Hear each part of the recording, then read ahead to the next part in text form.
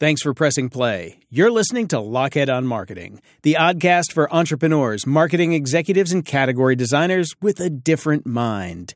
In this episode, we're presenting another pirate perspective from the Category Pirates newsletter. Eddie Yoon and Christopher answer questions about how important it is to create a category name that resonates with people and that is similar enough to everyday language. Languaging takes thinking, but it's worth getting right. If you want more of these amazing pirate perspectives, and why wouldn't you, then weigh anchor and set sail for CategoryPirates.com. And make sure you sign up for the newsletter. And while you're there, be sure to pick up your copy of Snow Leopard, How Legendary Writers Create a Category of One. Now, hey-ho, let's go. This is Lockhead on Marketing, the podcast that helps you develop the lens for what makes legendary marketing legendary. Hosted by Christopher Lockhead, 3-time CMO, godfather of category design, and a high school dropout, who the Marketing Journal calls one of the best minds in marketing, and The Economist calls off-putting to some.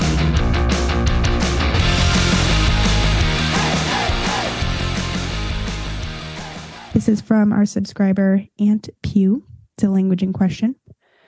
So they say you use examples of languaging which are not commonly used in everyday conversation. For example, I'm very familiar with Starbucks, but I've never heard the phrase dessert coffee before. Just for reference, we use this in one of our newsletters and we called Starbucks. We said they were in the dessert coffee category.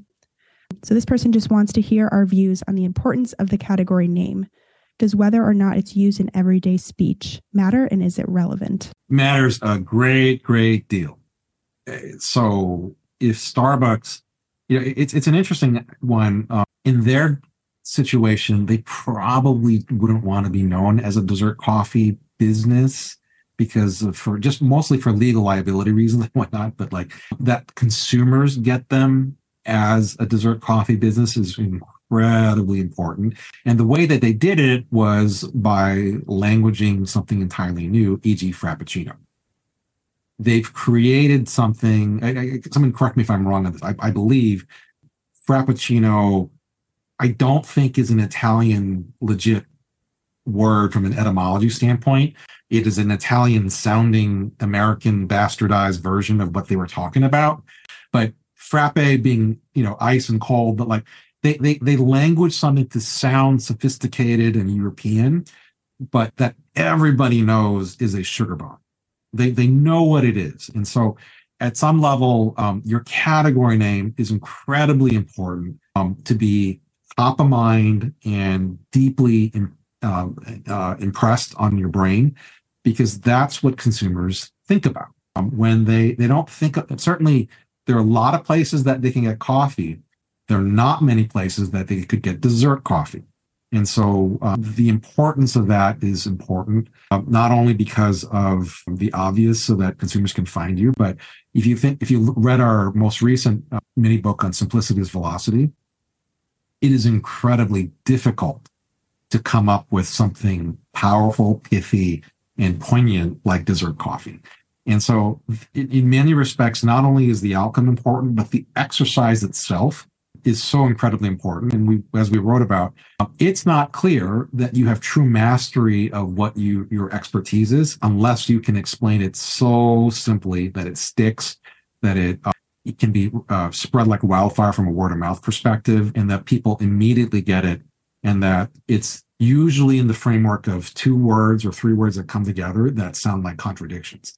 Like dessert coffee usually associated with morning, pick me up, dessert usually not. So that inherent contradiction is an important part of it. And the journey of figuring out your category name is as important as the category name itself.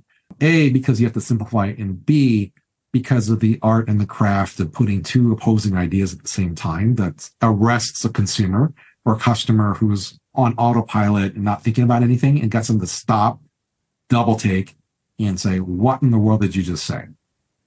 And let me learn more about it. 100%. Let me come in with 2 examples, one B2B enterprise and one B2C. Sun Microsystems, back in the early days of the internet, was a very important company. and they sold computer servers amongst many other things. And they were very early on networking. They had one of the very early networking software infrastructures called Solaris. They had a tagline for years that went like this: the network is the computer. Now, today, that sounds very obvious. In the mid-90s, not only was that not obvious, many very learned people thought about that statement, the network is the computer, for years, and then had a delayed aha, which is, wow, it's about the network, which is a function of a bunch of connected computers. It's not about one computer. Wow. So that's an example of a category POV around the internet, networked computers, that is purpose built to stop people in their tracks and make them think. And it's one of the most extraordinary POVs that ever did that and was a big part of driving the internet. Here's a consumer one that's going on right now. There are a lot of people who like the taste of cocktails. Cocktails have been getting more and more popular. Mixologists have emerged as a category of bartender who can really do something special.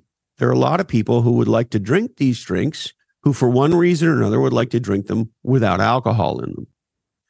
So there's a lot of things that could be called. They could be called alcohol-free cocktails. That would be a very normal name.